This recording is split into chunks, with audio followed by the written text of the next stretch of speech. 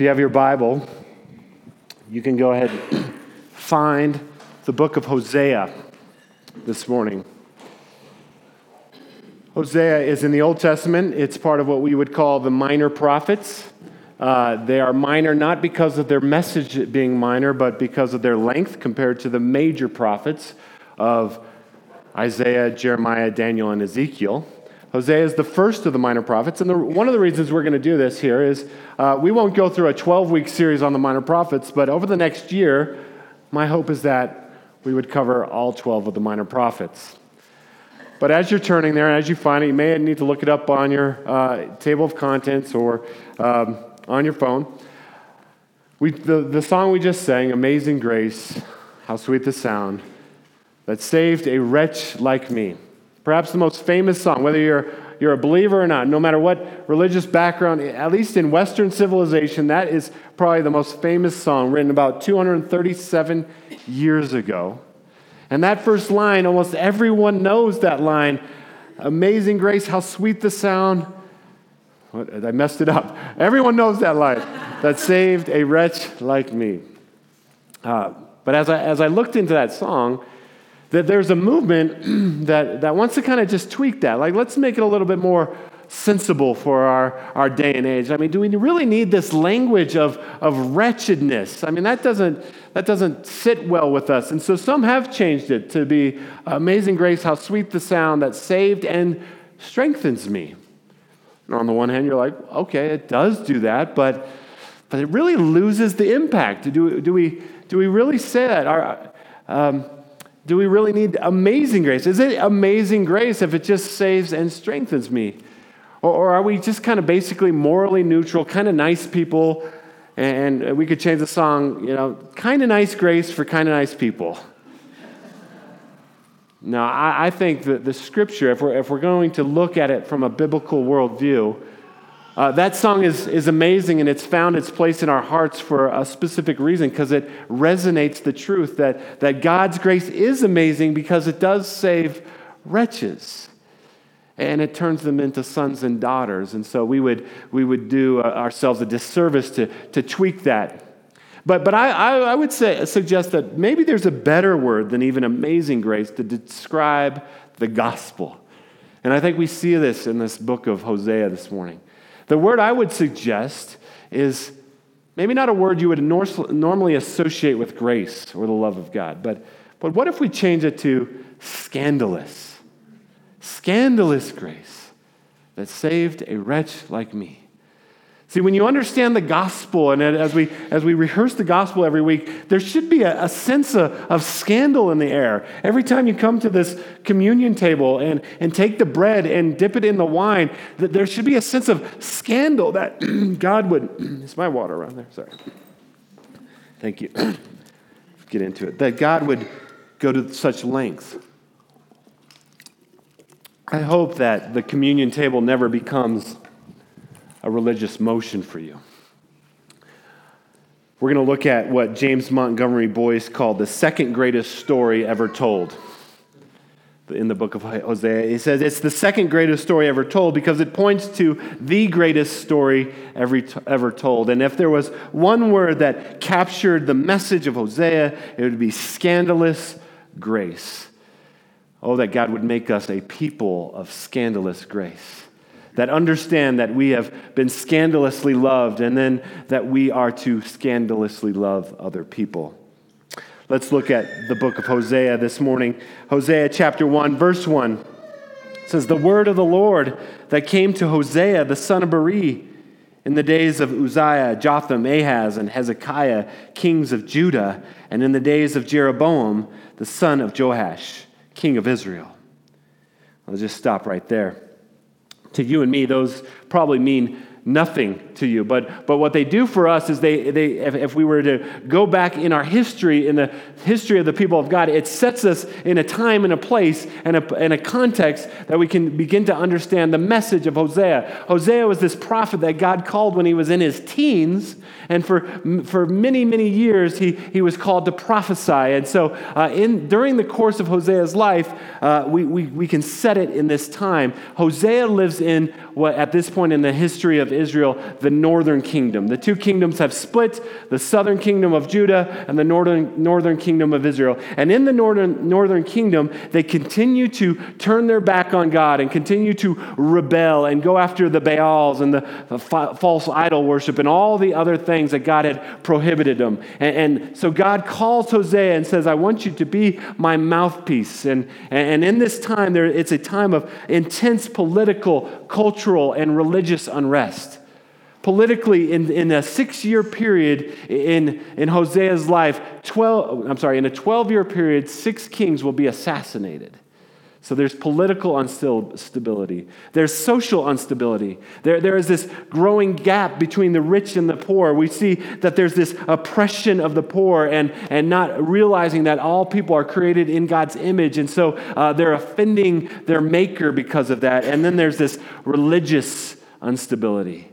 They go to the temple and they go through the motions and they pray and they do their offerings. And then they go up on the side of the mountain and they do the same thing for Baal and for Ashtoreth, and for all the other gods, and God is not pleased with that. So God sends prophet after prophet, and the prophets say, come back. God has loved you. He's rescued you. He's brought you out of Egypt. He wants to be in relationship with you, but you continue to go away. And the prophets come, and the people say, stop, we don't want to hear that, and they put some of them to death. And then they surround themselves with prophets that say, peace, security, prosperity, and comfort. That's what God's plan is for your life. And then, so God calls Hosea and says, they're just not getting it. They're not understanding what's at stake here. They're not understanding the love I have for them. They're not understanding the covenant relationship we're supposed to be in. And so, Hosea, I'm going to use your life as an illustration, a lived out parable for my people. And so here's what he does. Verse 2, when the Lord first spoke through Hosea, the Lord said to Hosea, go, take to yourself a wife of whoredom and have children of whoredom, for the land commits great whoredom by forsaking the Lord. Okay, well, welcome to Redemption Parker. Wow, that's not even language. Hopefully you even have it as part of your vocabulary, but whoredom. A couple of years ago, I was a guest speaker, and I chose to do Hosea, but I didn't realize at the time that it was Mother's Day, and I did this passage. It's the worst Mother's Day message ever. But do you see what he's asking Hosea to do? He says, Hosea, they're not getting it. So you're going to go marry this person, and she's going to be a whore. And she's going to have children of whoredom. And because my people, that's basically how they relate to me as their God. They're whores. To make matters worse, we see in verse 3, so he went and took Gomer. Now, I gotta believe if your wife's name's Gomer, she can't be hot. So it just gets, I just need to press on. But so he went and took Gomer, the daughter of Diblam, and she conceived and bore him a son. Now, at this point, we don't know, does she already have a reputation of kind of loose living or not? But I kind of believe that she does. I kind of believe that she already had a reputation, and now the prophet of God, the man of God, is called to go and not just go through the motions. We'll see in this passage, he's called to love her, like to really give his heart to her. And to marry her. And it says she bore him a son. Now the language there is such that it's probably his son, that it's from him. So this is early on in the marriage. They have a son, but then as they have the son, God shows up again and tells Hosea what to do. Verse 4, and the Lord said to him, call his name Jezreel. Now again, If you don't know your Old Testament history, you're like, that's kind of a strange name. But no, that is a scandalous name, because Jezreel is that place of bloodshed and just great atrocities. And if you went back and looked at it, you're like, ooh, Jezreel. So whenever anyone heard the name, like today we were up here and that's Julian. But if we said, this is Jezreel, you'd be like, what? The place where the prophets cut up the people and the blood of all this history of just debauchery, and he says, call him Jezreel. For in just a little while I will punish the house of Jehu for the blood of Jezreel, and I will put an end to the kingdom of the house of Israel. And on that day I will break the bow of Israel and in the valley of Jezreel. So here you've got Hosea, the prophet of God, married to the woman of kind of a scandalous reputation, and now they've got a son named Jezreel. Who wants to hang out with them? Well, it goes from bad to worse, actually. Verse 6, she conceived again, but now the language isn't so clear. We don't know, is this Hosea's child or is it someone else? It's not clear. And bore a daughter this time. And the Lord said to him, call her name Lo Rohumah, or no mercy, or not loved. So name your daughter not loved, Hosea.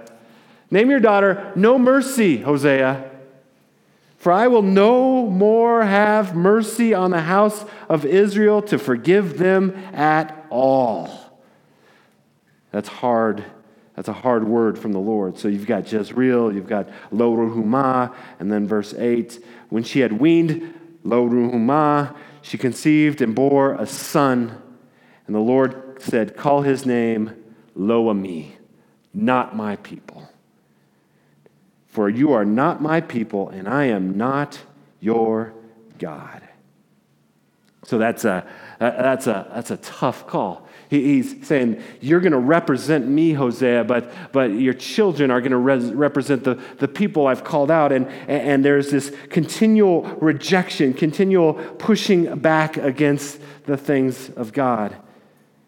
But even in this, there is a hint. It doesn't stop there. There's a hint of hope on the horizon. It says, yet the number of the children of Israel shall be like the sand of the sea, which cannot be measured or numbered. And in the place where it was said to them, you are not my people, it shall be said to them, children of the living God.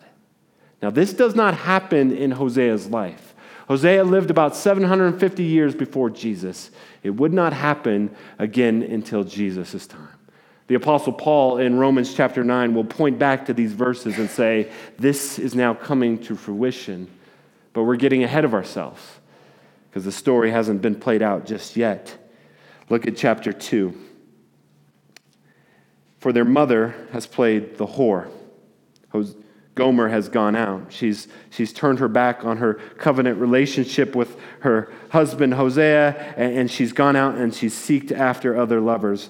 She who conceived them has acted shamefully, for she said, I will go after my lovers who give me my bread and my water, my wool and my flax, my oil and my drink. So we saw this in the Genesis series that all sin is rooted in this belief that what God has for us, what God's will for us, is ultimately not for our best. And so we turn our back and we say, out there is better in here. What God says is not as good as what I can get out there. And so that's what she's done. She said, I'm going to go after these other gods because I can get my bread, my wool, my flax, my oil, and my drink. And she begins to whore herself out.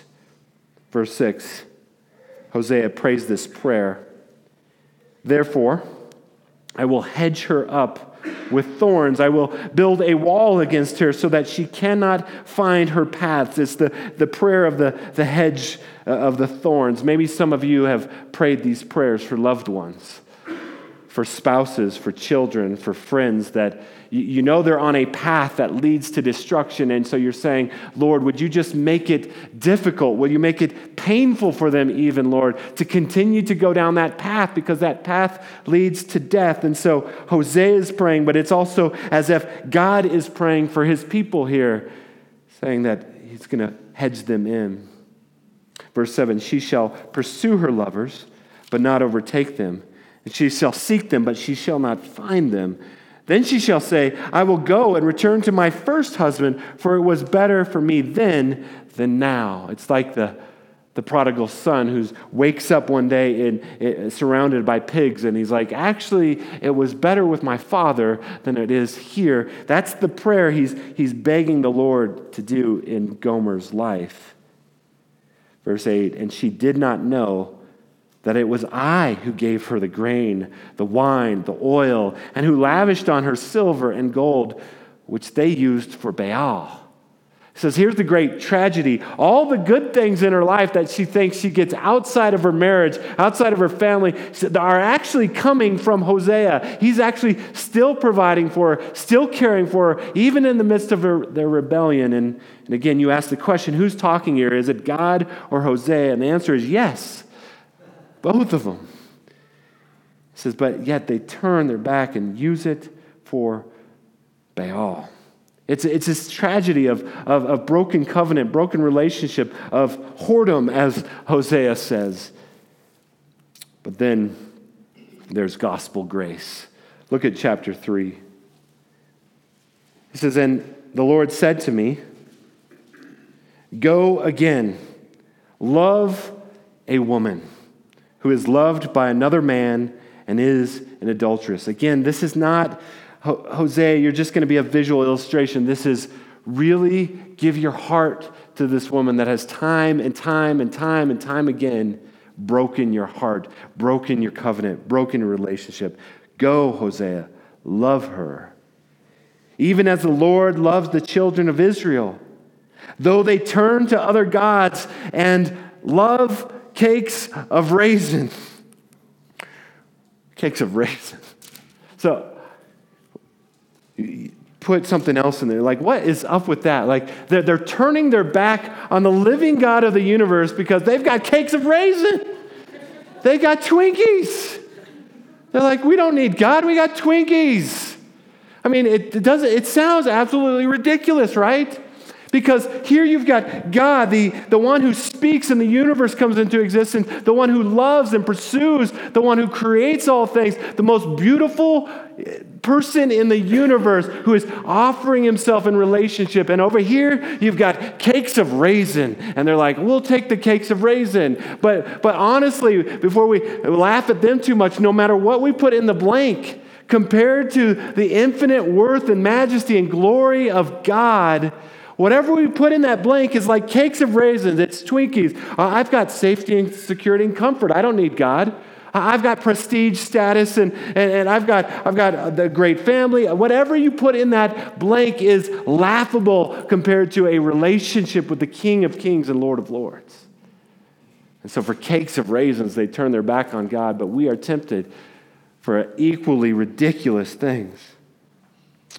Well, so it says, then verse 2 begins this unfolding of what we see, the gospel. See, in John chapter 5, Jesus said, the scriptures testify about me.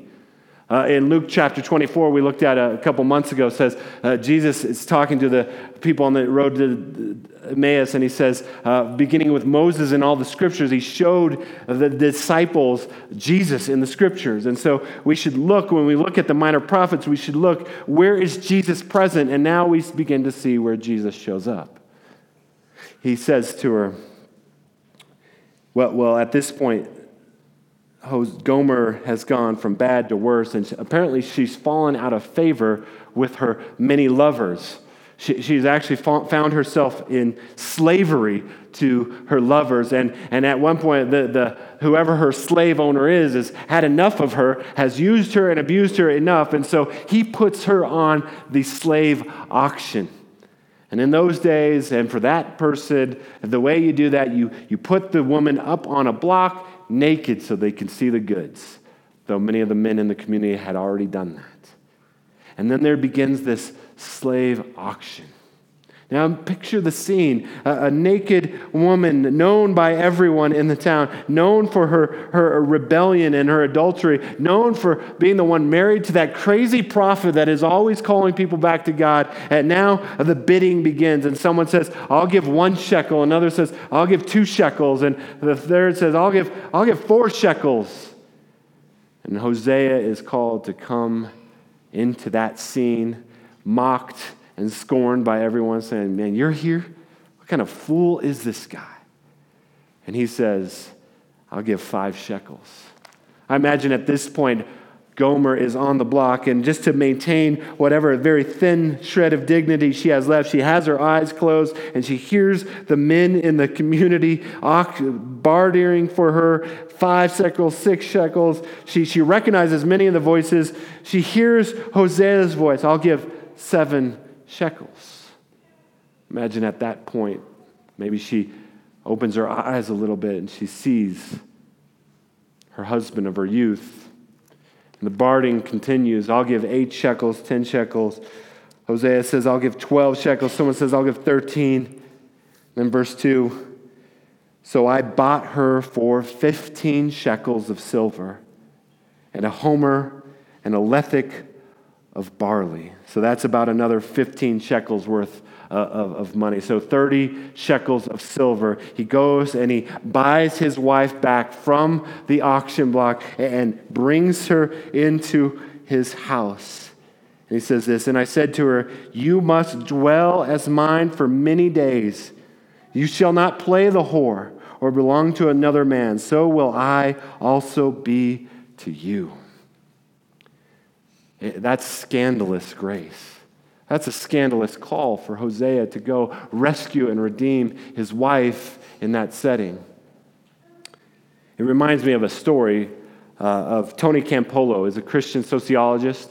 Tony was invited to be a speaker at a conference in Hawaii, but he lives in Philadelphia. So when you fly from Philadelphia to Hawaii, there's like a 7-hour time difference there, so you get some jet lag. And he says, when you go there, you wake up at about 2 o'clock in the morning hungry for some breakfast. And so he just got up and he's like, it's Honolulu, I got to just go out and see if there's somewhere to go. And so he goes out, and most of the reputable places are closed, but he looks down this alley and he sees this diner. It looks like a little greasy spoon of the diner. And he goes in and he says the inside was worse than the outside. It was as bad as you can think it is. And out from the back comes this guy. He's got a name tag on his greasy white shirt. It says Harry, and Harry is Harry. And he's got grease everywhere. And now all of a sudden Tony's like, I'm starting to lose my appetite actually. And so he looks over and he's like, what are you having? And Tony says, well,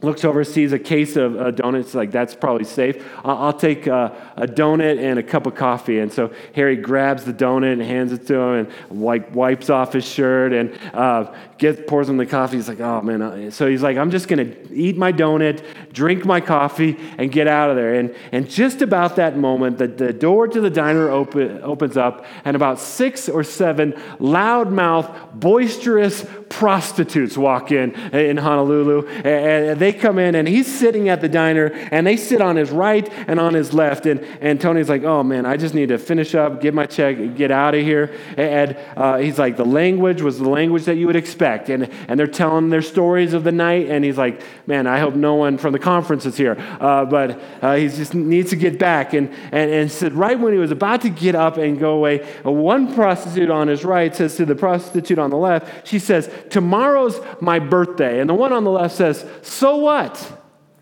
So what? It's your birthday. What do you want us to throw you a party? What do you want us to make you a cake? And the one on the right says, no, I didn't say that. I've never had a party. I've never had a cake. I'm just saying tomorrow's my birthday. They're like, okay, big deal. It's your birthday. So what? Everyone has a birthday. Tony says, in that moment, he made a decision. He waited for all the prostitutes to leave. And he said, hey, Harry, those girls, do they come in here every night? It's like, yeah, they come in here every night. Every night about 3:30? It's like, yeah, like clockwork, every night at 3:30. He says, that one on my right, do you know her name? It's like, Agnes? What do you want to know about Agnes? He It's like nothing. It's just that she said tomorrow's her birthday. Why do you say we throw her a birthday party? He says, Harry gets a little smile for the first time all night and says, that's a great idea. And he calls his wife out from the back. He says, hey, this guy wants to give Agnes a birthday party. And his wife says, oh, that would be great. I mean, I know what Agnes does and I know all that, but she's so nice. She's always trying to help other people and no one ever does anything for her. So that would be great.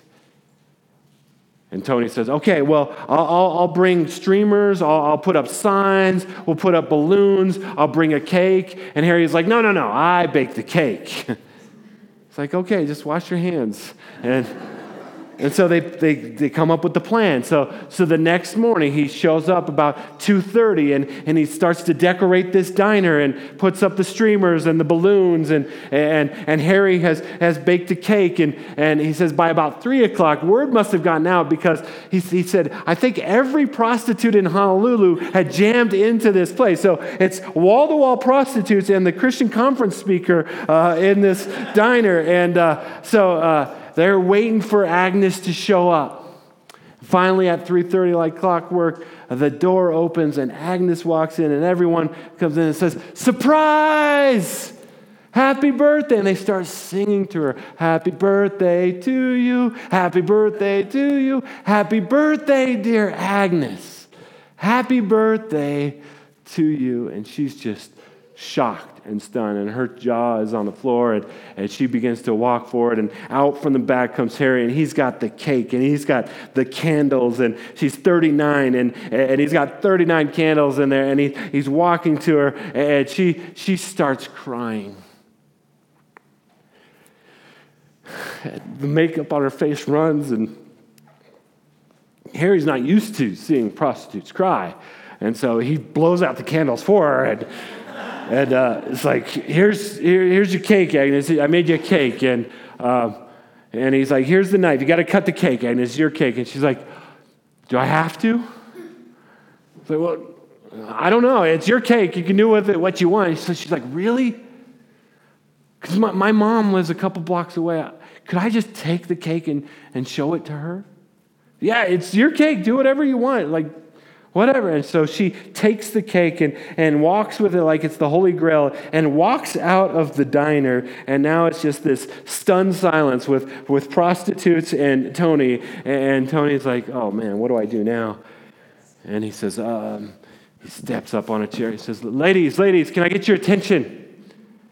What do you say we pray for Agnes? And they're all like, what? And like, just let me pray for Agnes. And I'm like, okay. And he begins to pray for Agnes and just pray, Lord, would you show mercy and grace to her? Would you show your goodness to her and kindness to Agnes? And then he closes and says, in Jesus' name, amen. And they're all just kind of looking at him. And here he says, hey, you said you were a sociologist. You're one of them preachers. He says, what kind of church do you go to anyway? And Tony says, in a moment of rare clarity, he says, I go to the kind of church that throws birthday parties for prostitutes. Harry says, no, you don't. There's not a church like that. If there was a church like that, I'd go to it. Wouldn't we all? Isn't that the kind of church Jesus came to establish? A scandalous church full of scandalously loved people who scandalously love people. See, the message of Hosea is more scandalous than that. God didn't just call Hosea to throw a birthday party for a prostitute. He called Hosea to marry the prostitute and to love the prostitute. But the message of the gospel is even more scandalous than that.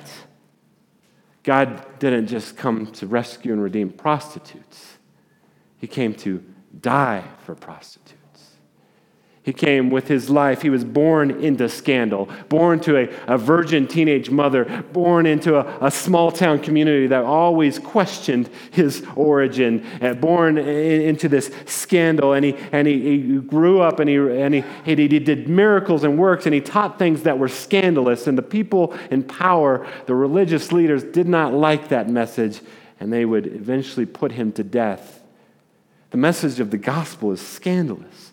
Hosea came and saw his wife, Gomer, naked on a block. But here's how scandalous the message is. Not only is Jesus the better, the perfect Hosea, the rescuer, the redeemer, Jesus also, in the message of the gospel, is Gomer for us. Gomer stands on the block naked. Jesus is nailed to a cross naked. This is a scandalous message. So that verse 19 of chapter 2 would one day become a reality for you and for me. It says, "And I will betroth you to me forever. I will betroth you to me in righteousness and in justice, in steadfast love and in mercy. I will betroth you to me in faithfulness, and you shall know the Lord." That word know means you shall experience and be in relationship with the Lord.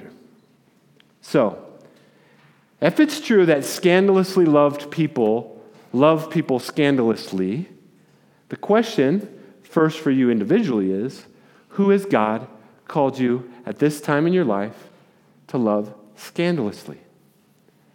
Maybe you already know that person. Maybe that's that person at work where you're like, no, I can't, God. You can. If you've been loved scandalously, you can love scandalously. Maybe it's a spouse or a child or a friend or someone. That's a question for you as an individual. But then the question becomes for us as a community. What if Redemption Parker became known as that church that loves people scandalously and loves scandalous people? I mean, after all, isn't that why we're gathered? Isn't that why we have our gospel communities and we try to share the love of Christ in our neighborhoods and across this city? I don't know what that looks like yet for us as a community, but may that be our heart posture, that when we see an opportunity to love scandalously, we remember this story and we get that kind of reputation. To that end, I want to pray for us, and then we'll go to the scandalous table of grace. Father, thank you for your word to us this morning.